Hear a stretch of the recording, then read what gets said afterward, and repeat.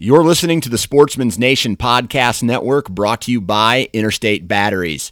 Whether you need a battery for your truck, or a battery for your trail camera, or a specialized battery for your rangefinder, or a crazy toy that you bought for your kids, Interstate Batteries has got you covered. Stop into a local Interstate Battery retail store, talk with a specialist, get the battery that you need, and go on about your day. Interstate Batteries, outrageously dependable.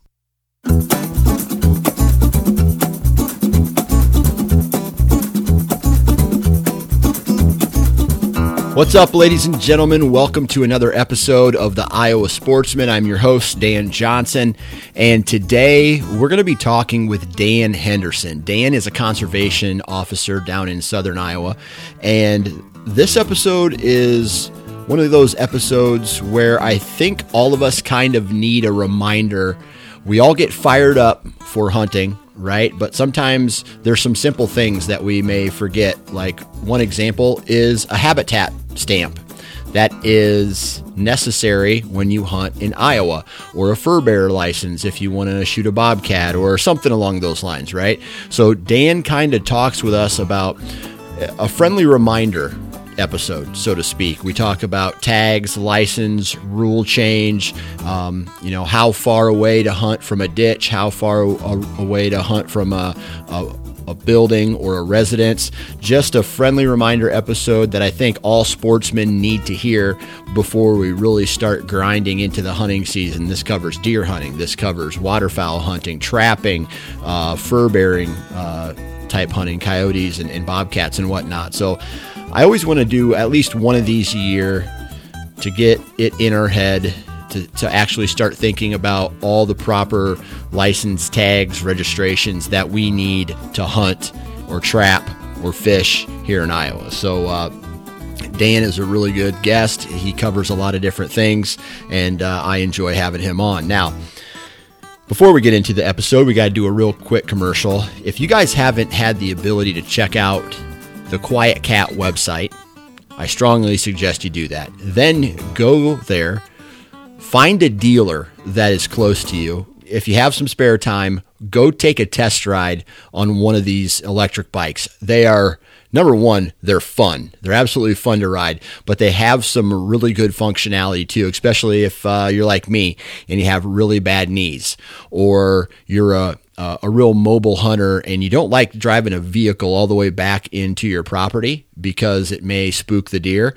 This electric bike is very quiet. It can get you where you need to go in wet or dry conditions, and they don't call it QuietKat for just for fun. It's actually really quiet. It makes hardly any noise at all other than the tires on the ground, right? So it has really good torque on it, right? It has pedal assist, so you can pedal and it will move for you, or it actually has a throttle that will go. That will make the bike go as well. And it's just a really fun way to get outside, mountain bike trails, or just taking it for a trip on gravel roads, or using it to hunt.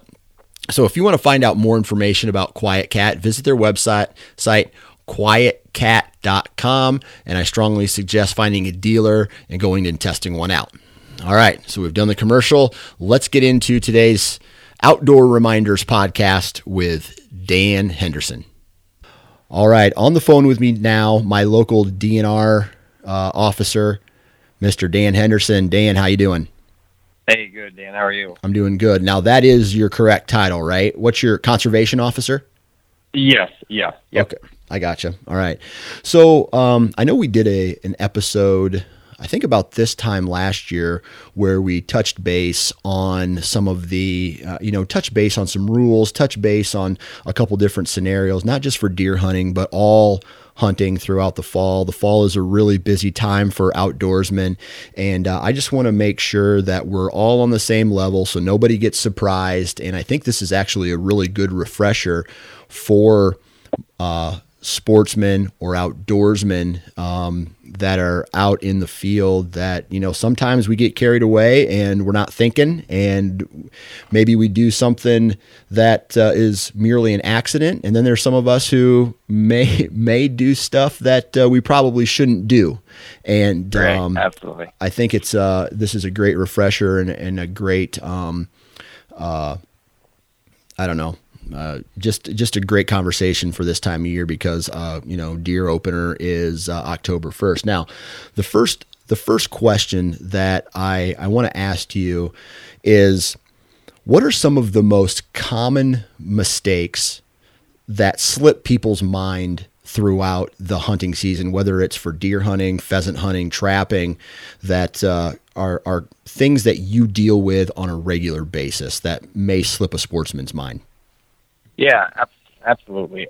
First off, starting off, one of the biggest things to do, and typically they get published out or they get sent out to all of the licensing selling agents, Walmart, any outdoor sports place, Shields, any place that's going to sell a hunting or fishing license. They're going to have our hunting, trapping, and migratory game bird regulations. We put them all. We used to have a book for each type of hunting or trapping or whatever.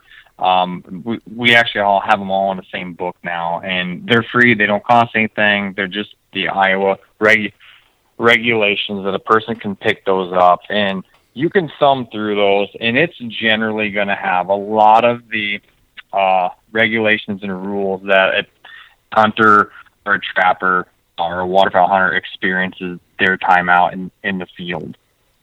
And so by picking those up, thumbing through those every year, one of the first biggest things is when you flip to, it's usually the first couple of pages, there's highlights and changes in there. So any rules, any laws that has gotten introduced or anything, any deer quotas that have gotten changed, any migratory bird bag limits that's gotten changed, everything is in there.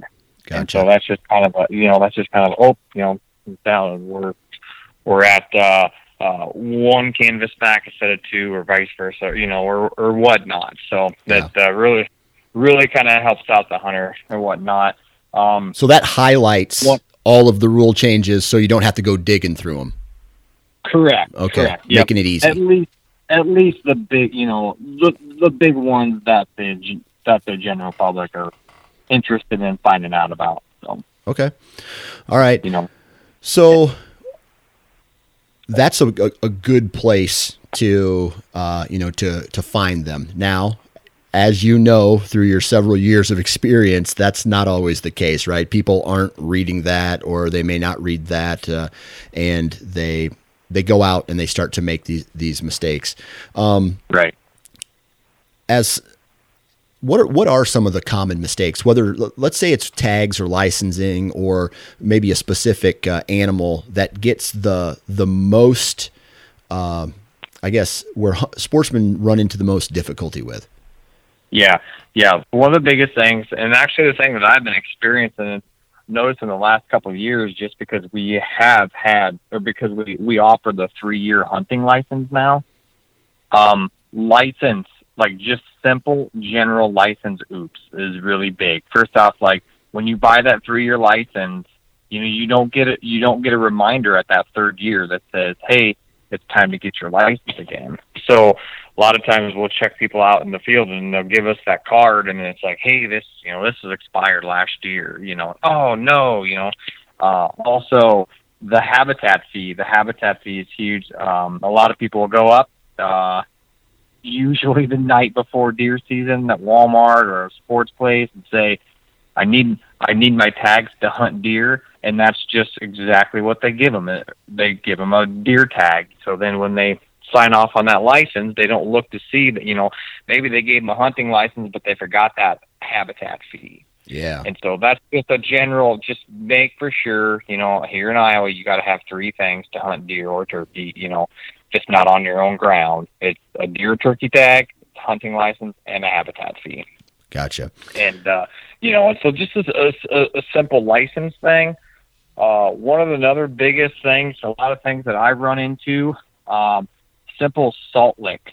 And that's something I was going to kind of touch, but that's generally one of the real big things that I come across is a lot of people like throughout the summer, they like providing those bucks the minerals that they need for their racks. And where that is not illegal, it's the hunting over the presence of salt, bait, mineral, that is. And so one of the biggest things that people don't realize is just because you remove that salt block does not mean that that area is not contaminated with mineral, because it is.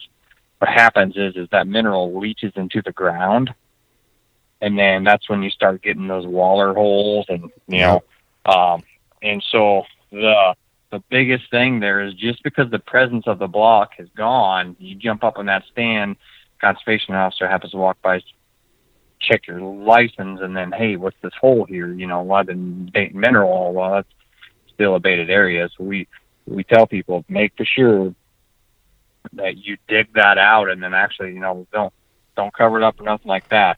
Actually dig it out and put fresh rock, mineral, and all that. One of the biggest things that I tell people is if you're going to have a mineral site on your property, have it at the complete opposite end of where hunting activity is even going on. So if you pull into your property and everything is at the back of your property, your mineral site needs to be basically right where you park your car. Or, if you're hunting a chunk of ground that really doesn't have trees and the whole thing is entirely flat, I probably would not have a mineral site out there. Okay. A lot of times it's going to, one, it's officer's discretion. Two, it's going to be depend on what type of a method of take you have, bow, firearm, muzzleloader, and just how far are you from that area. Okay. So is there a time frame that you guys have with that? I know that just because you remove the salt block or the trophy rock or whatever it is you're using doesn't mean that it's not a mineral site anymore. Do you guys, similar to baiting, is it a 30-day window? Is it a 40-day window? Is it a year? How's that work? There's no days. What I've always told people, if they put that turnstile bait bucket out there that sits there and spins the curl around to feed deer, if they want to pull that the night before the first and make sure every single kernel of corn is picked up and there's not a grain of corn on the ground, they can hunt that spot the next day. Gotcha. Just the presence of corn or bait cannot be there. Okay. Right. So I know we talked about this last time, but in Nebraska, there is a rule that says, I believe it's still a rule, 200 yards. You can have bait or mineral station, but the hunter cannot hunt within 200 yards of that bait or mineral station. Is there a set defined yardage or distance from Iowa does not have a zone of influence. Okay. No. Okay. No. So at this point it becomes the officer's discretion on whether or not the hunter is using that mineral or that bait pile to their advantage. Yeah. Yep. Okay. All right, cool. Yep. So, sometimes people, and this is one of those questions that sometimes people get really pissed off when a conservation officer comes up to them and says, well, you don't have this, I'm going to have to write you a ticket or a fine, or I'm going to warn you or whatever. On a scenario like that, how does that work? I mean, do you guys just say, okay, the law's been broken here, we're going to write you a ticket? Or do you guys give warnings, or is it all officer discretion, or how's that work? Yeah, absolutely. One of the, and again, speaking for myself, because again, officer discretion is a big thing. And, just because I do something doesn't mean that my county officers next to me are going to do what I do, and that's why we preach as far as the bait thing or as far as anything. Like, if you have any questions, call your county conservation officer, because that's the one, your state conservation officer, because that's who you're going to be dealing with. Okay. And a lot of it, a lot of it depends on with me. It depends on, the severity of the issues. We had a conservation officer here over the weekend had just experienced some couple younger hunters just kind of starting to branch things out, had harvested some teal, and teal season was over with. And so, they just started that first weekend, had a fun time, went the next weekend, realized that the season was still going on. Gave him a pretty good educational experience, I guess, and so a lot of it kind of all depends on one, the hunter's attitudes, how are they, is it again, like you said earlier, is it a blatant disregard for the rules and laws, or is it simple, hey, we're just now starting to do this, this type of thing. So It's a case by case scenario. And you mean generally when you've been doing this over 10 years, the guys that are your avid guys every day that you can check their license for the first minute, and the next 20 minutes you're going to talk to them about, what's mama making for supper tonight or whatever, because those are just the guys that are out there and you have full trust in them. And then there's other guys that, they just like violating the law and stuff. And those are the guys that you just can't overlook. So. Right. Gotcha. So you mentioned waterfowl there. Walk us through, waterfowl has already started, but it's getting ready to really ramp up with some other seasons opening, if not already open. What are some good reminders that you can share with us about waterfowl hunting? Yeah, absolutely. First off, and it's generally just like all our shooting hours. It's a little bit different, though. Just a reminder, it is a half hour before sunrise. It's to sunset on the shooting hours for waterfowl, though. It's not a half hour after sunset. Okay. That is generally the number one written ticket there, as duck hunting gets kind of going, and not a number one, but it's just one towards the evening that a lot of guys will, they'll try to shoot them ducks a half hour after. And again, the shooting hours are the half hour before sunrise to sunset. The duck plug, I actually had checked some hunters here last week. Got out to the field, realized that they didn't have their plug in their gun. They actually walked over, broke off a stick, and shoved it in their gun. And so, I thanked them for doing that, because I don't know how many hunters I've checked that, But generally what they'll do is they'll only put 3 in their gun, even though it's capable more for holding more. And that's what our law says, is that firearm at any given time cannot be capable of holding more than 3 shotgun shells. So 1 in the action and 2 in the chamber. So gotcha. So duck plug is huge. Okay. When it comes to these violations, I would assume that a veteran, and I'm going to talk about this waterfowl hunting specifically, but I have a feeling that can be transcended into deer hunting or any rules with trapping. Are you writing more tickets to people who are newer to hunting than, let's say, veterans who, like if you've been duck hunting 30 years, that you need a plug in your gun? Generally, it's actually still 50-50, believe it or not. Okay. You'll still get it's the same thing where it's, you will get the new hunters out there, dad and son, trying things out or whatever. A lot of times it's just I get a lot of laziness, I'll be honest with you.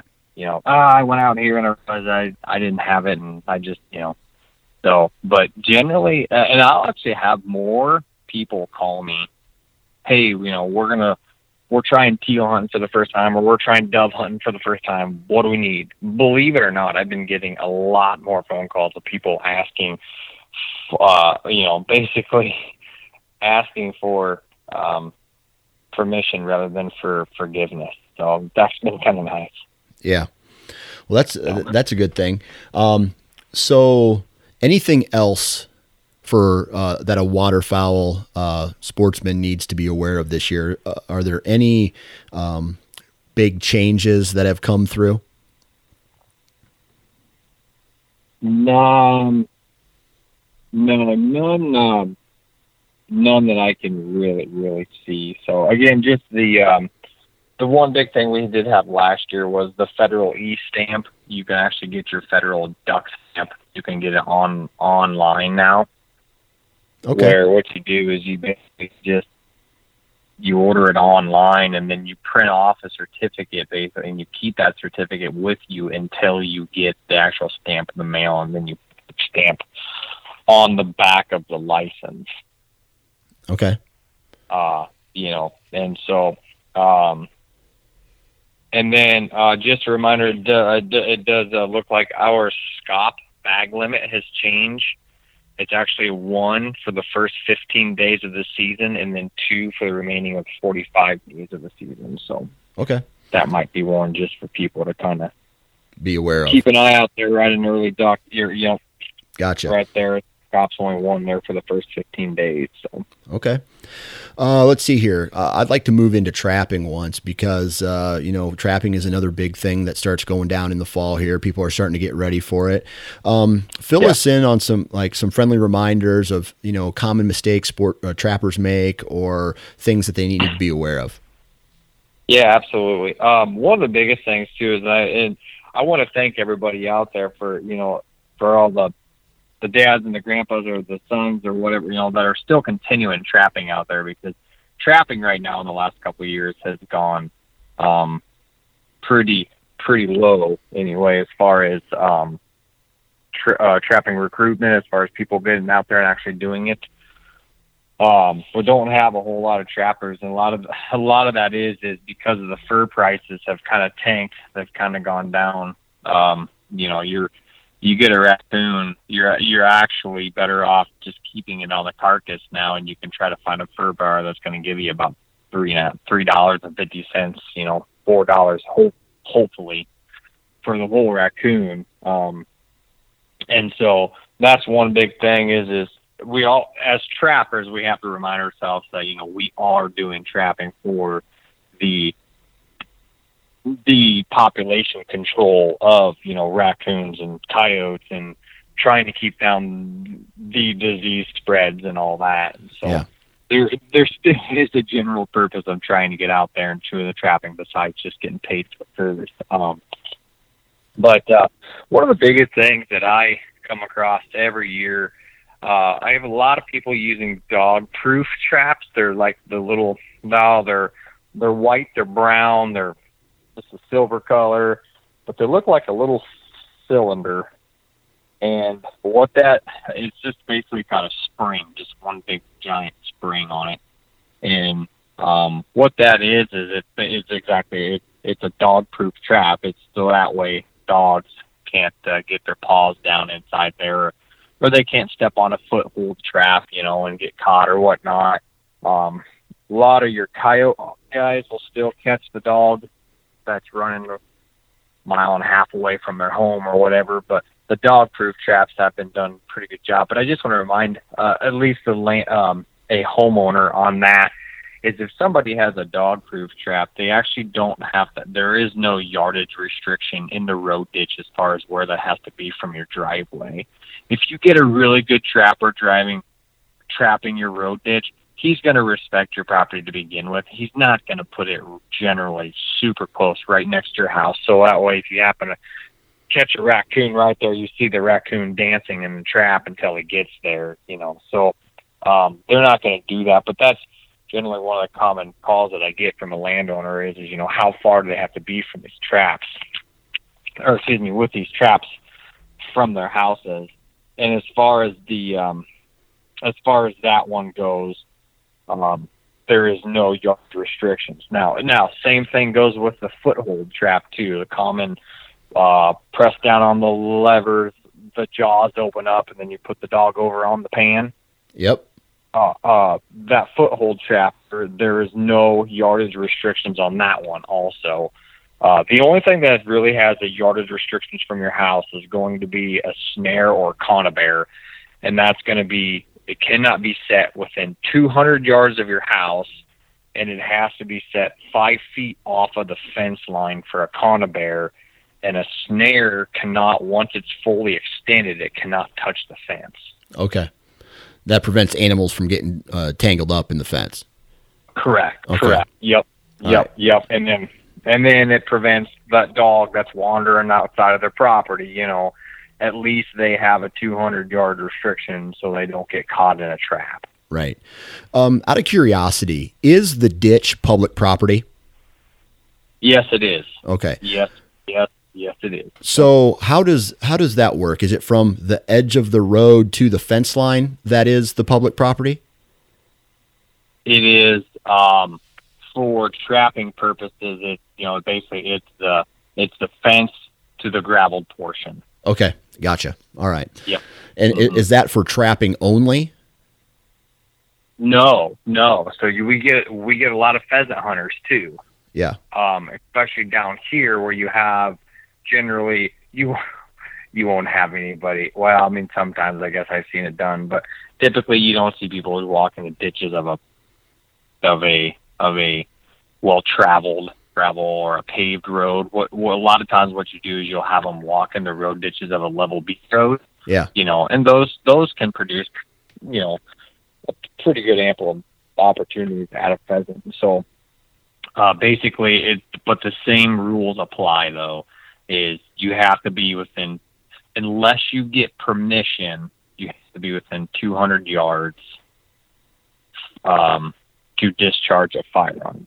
Okay. Now, even with for trapping, this is one thing that I did not touch on. Even with permission, you still cannot set within 200 yards. Gotcha. Okay. But discharging a firearm, you can. Okay. I'll come back to trapping here in a second, but you know, we're sitting here talking about how close you can be to a building or a residence. What about bow hunting? Do you have to be 200 yards away from a building while you're bow hunting? No, that is only for a firearm. Only for firearms. Okay. Yep. All right. Cool. Yep. All right. So back to trapping. Anything else that we need to know about as far as maybe limits or season length or anything like that? Not so much limits because we actually don't. The only limits we truly do have is for bobcats and otters. Season limits for bobcats, there's no more than 3 bobcats that can be taken legally. There actually is a limitation as far as the counties where bobcats can be harvested, and those can be found on page 32 of the regulations. They actually have opened up some more counties for harvesting bobcats, but then there's also counties that are still closed to bobcat harvest, period. So yeah.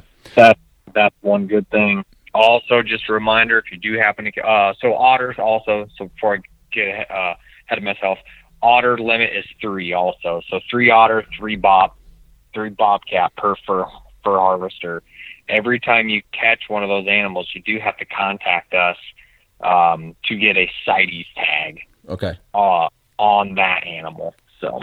Gotcha. I've always been curious about this though. Let's say you're trapping for coyotes or you're trapping for coons or possums in a waterway, and you just so happen to catch an otter or a bobcat in one of your traps, and you go over your limit. What happens then? All you basically have to do is contact the conservation officer.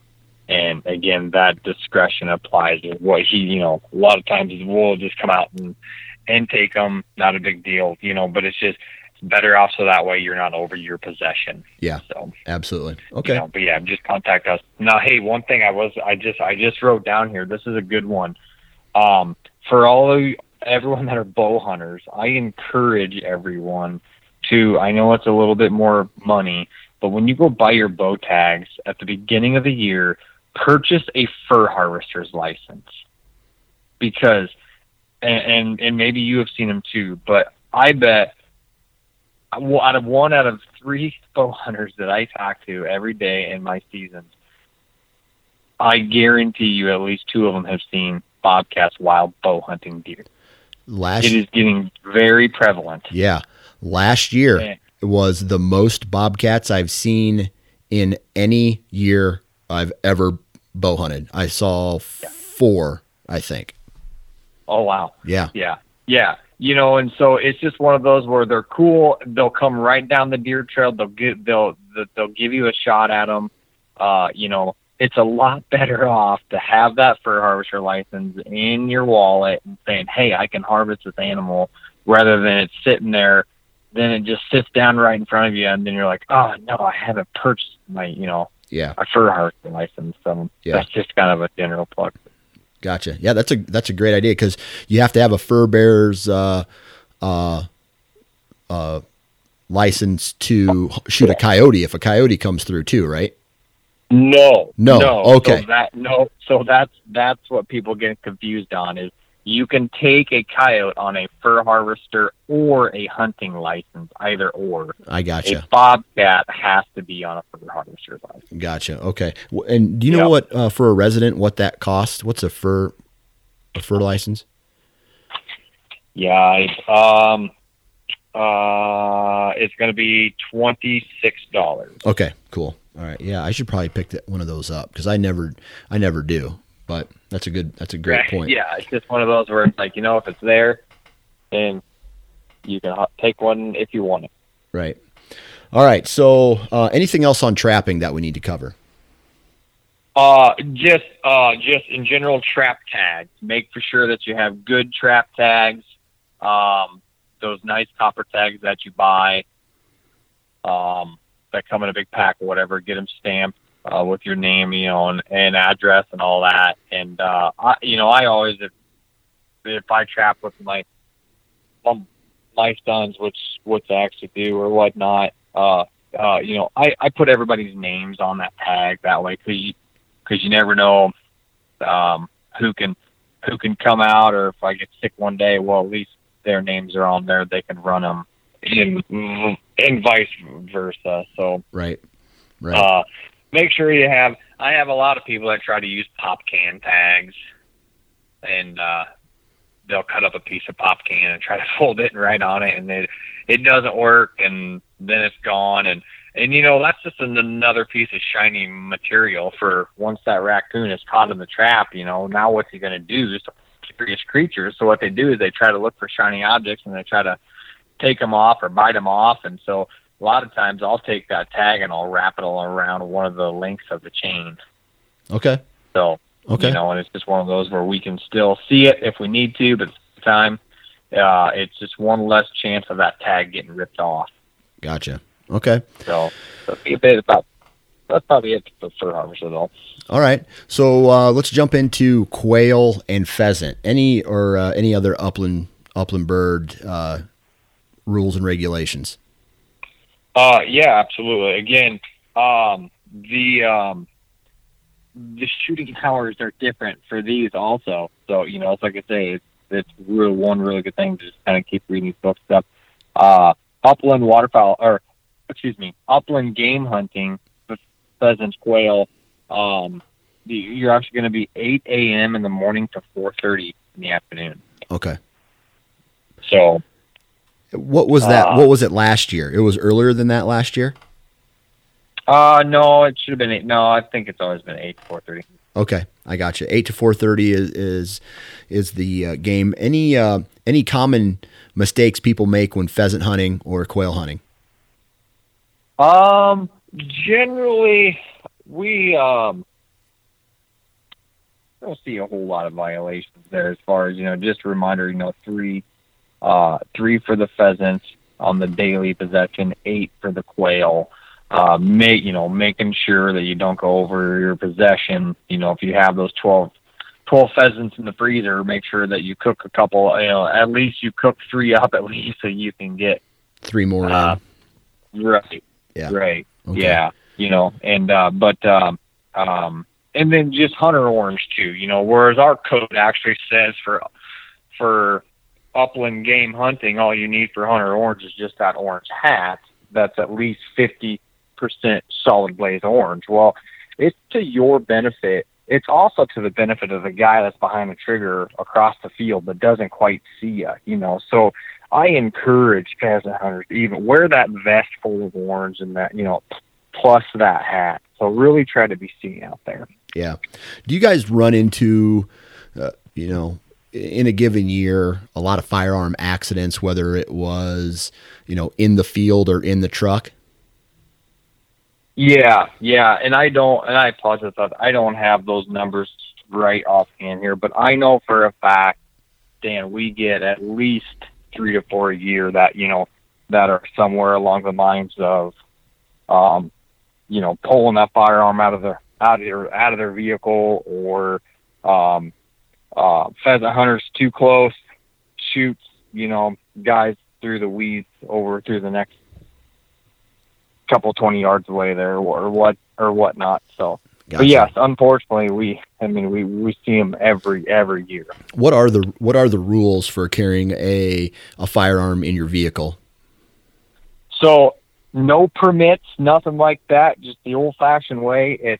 It's completely unloaded and in a case, separate from the ammunition. Okay. On the flip side of that, because we get those weapons carry permit people all the time asking. As long as you have a permit to carry, you can have it loaded and uncased in your vehicle. Okay. Definitely don't promote that. Me as a conservation officer, but as a right of a permit holder, the person is allowed to do that. But generally, we try to really preach that gun is unloaded and cased. Okay, gotcha. All right. Let's see here. We talked a little bit about the upland game. Anything else before we move on to deer hunting? No, I think we're good. Okay. Now you mentioned there's some confusion going on right now in the firearm side of deer hunting, and you're going to clarify that. Yeah, absolutely. And all those basically there is a House file passed this year. It's a House File 716, and it was makes changes to the size and type of ammunition that can be used during deer hunting. Once the bill is passed, the rule making has to be set forth. Okay. And that has not been done yet. So as of this deer season here, this fall and winter deer season, everything is going to remain the same. It's still going to be 357 to 500 straight wall cartridges. So okay, and that's but I just wanted to get that out to everybody. That is a firearm, and that can only be used during the quote unquote Iowa shotgun season, right? As far as right now, the way it is written, yeah. Those are only for the shotgun deer seasons there. Gotcha. Okay.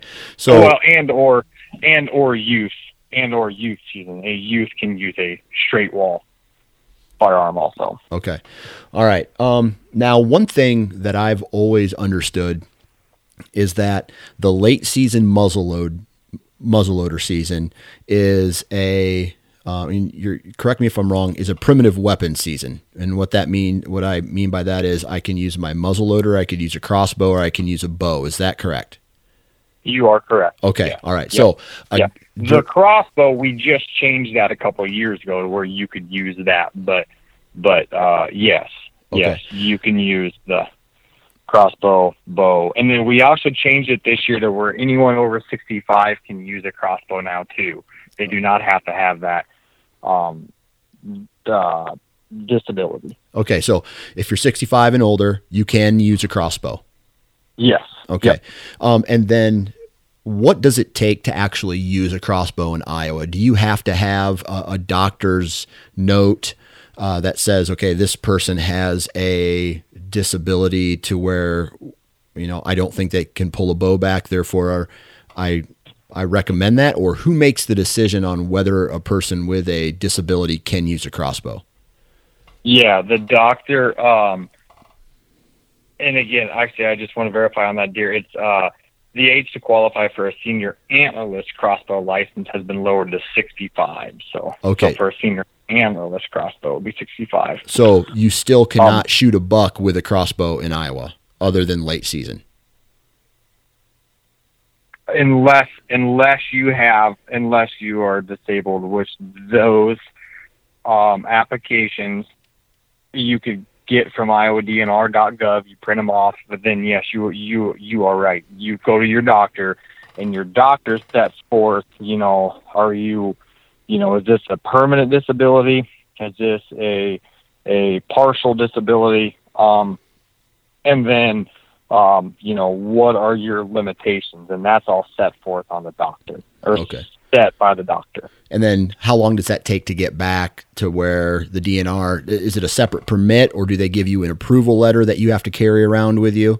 He'll sign it. He'll sign it right there. You'll bring the application in. He'll sign it, and then you mail that into the Des Moines office. And then basically what they'll do is they will make that to where you can purchase, or where you they'll just set that as a special restriction on your license profile. Okay. So then you still buy a bow tag and in any sex deer bow tag, just like you always do. It's just your method of take now is set where you can use a crossbow. Okay. So if let's just say you see me carrying a crossbow out of the woods, you stop and you say, "What's your name?" Whatever, here's your license. Then you'll go onto your computer, or you'll contact your database, and then in that database you'll see that hunter has the ability to use a crossbow. Well, yeah, and that when you print that off, that license will have on there crossbow. Oh, okay. Yep. Okay, yep. I get it now. It'll stay right on there. Yep. Crossbow application approved of there, or Gotcha. Crossbow license there. So. All right. Now I know you mentioned mineral and baiting earlier on in the show, but what are some of the common and let's just kind of break it down between bow hunting and gun hunting, or if you want to lump them in together, just maybe other mistakes that a deer hunter typically makes. What are some of the common and easiest mistakes that bow hunters or deer hunters make throughout the season? Again, like I said, we've already talked like the bait one. That bait one's huge. For shotgun hunters, the orange is kind of big. Just kind of making sure that it is an actual solid blaze orange vest, coat, anything like that.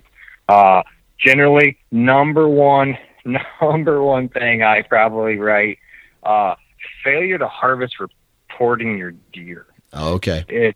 You would not believe the people that, and I don't know, it truly does help us though, as far as, how many deer are shot in the county.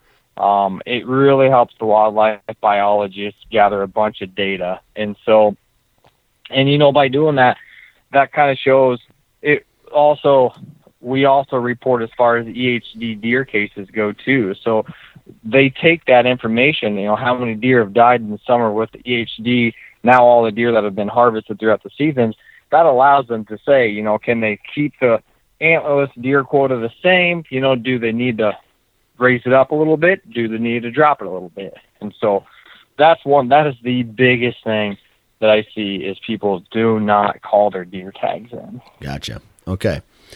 All right. So let's say that whether you're driving down the road or you're in the woods and you witness a game violation, or anything bad having to do with hunting, what are the best methods to stopping that or calling someone, or whatever your recommendations are? Yeah, absolutely. We have a turn in poachers hotline, which everybody can kind of call it, and it's a 1-800 number. I was trying to find it there. I don't have it right offhand, but it's a 1-800 number. But one of the biggest things that I stress to all the people in my counties is get your get your state conservation officer's phone number, put it in your phone, and call them directly. Because one thing, like in the fall seasons, we're constantly out there. We're always driving around. We don't work 7 to 3, 8 to 4, right? So like a lot of times we're putting in 14, 16, 18 hour days. It just kind of depends on everything going on. And so put the back of those regulations on page 52 is the conservation officer phone numbers. Put those numbers in your phone, and then if you happen to witness a violation or see something going on that needs to be reported, call that conservation officer. If they don't answer, leave them a voicemail. They're going to probably more than likely call you back as soon as possible. If we make a good case on it, we'll still put it in for the tip reward and and all that. It's just a lot of times it's easier to maybe contact your conservation officer by a direct phone call rather than going through that 1-800 line. Right. Or calling a county sheriff per se, right? Yeah. I mean, the first thing that they're going to probably do is if they witness or realize that a fish and game call, they're going to probably try to call the conservation officer first before they send a deputy out there. So, generally you can just call that conservation officer yourself. Now, if you call them and you don't get a hold of them, I would recommend the next thing is, call your county sheriff's office, tell them what hey, I'm sitting in my bow stand, and I just witnessed a black Chevy with 2 people jump out of the truck. The driver pulled a firearm and shot a deer in the field. The deer's flopping in the field. This is the color of the truck. The truck went eastbound. They were wearing camo clothes, orange hat, any and all description that you could possibly get without getting yourself involved, right? Like a lot of times at night when people see spotlights and stuff, they try to drive out and they try to see what people are going on. So, a lot of times that's just this day and age, it's kind of a bad deal. But if we can get license plate numbers or anything, the best information that a person can bring forward to us, that's what we're really looking for. Gotcha. Okay. So it's probably not best to confront them and get involved if you witness a violation. Yeah, no, I mean, no, it's not best to go up and, and try to handle it yourself. The best thing would be is to get as much information as possible. I've even had a few people tailgating people, following them a distance.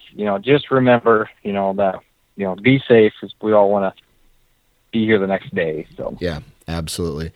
Now, when it comes to game violations or even trespassing or things that tend to get people the most heated, are there any other recommendations or examples that you'd like to share with us of maybe what to do versus what not to do?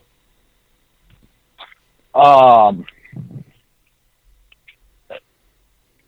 far as witnessing a violation.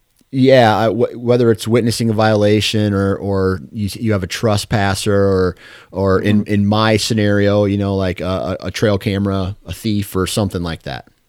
Yeah, absolutely. Yeah. Again, like I said, one of the biggest things is, is jot down all that information that you possibly can for the conservation officer. Help them build a case. And definitely don't try to take it on yourself. And provide as much info as possible, and then we'll do our best to see where we can come up with it. So. Gotcha. Okay. Well, I think we've covered a lot in today's episode. Is there anything else that we need to cover or know about, or just kind of a friendly refresher before we call our quits today? I think we touched on quite a lot that I wanted to touch on here. And again, like I said, just be safe out there and try to try to take any and all youth out as you possibly can, because that's actually our next generation. And that's one thing that I really like seeing out there, is seeing those young dove hunters and all the youth trying to get involved. So any chance somebody can get to take a youth out there, I really encourage that. And there you have it, ladies and gentlemen, another episode in the books. Huge shout out to Dan for taking time out of his day to hop on the podcast and share some of that knowledge and information with us. Thanks to all of you for downloading and listening to this podcast. Also, be sure to visit iowasportsman.com and mess around on there. Tons of great content as far as blog articles are concerned. Also, subscribe to the Iowa Sportsman magazine. Tons of great articles in there from some really knowledgeable people, hunting, fishing, trapping, some good conversation pieces in there as well. And you can subscribe to that magazine through the iowasportsman.com website. So check that out. Thanks to all of you. Thanks to our partners at QuietKat. Thanks to everybody. Good luck this fall, and please be safe, and we'll talk to you next time.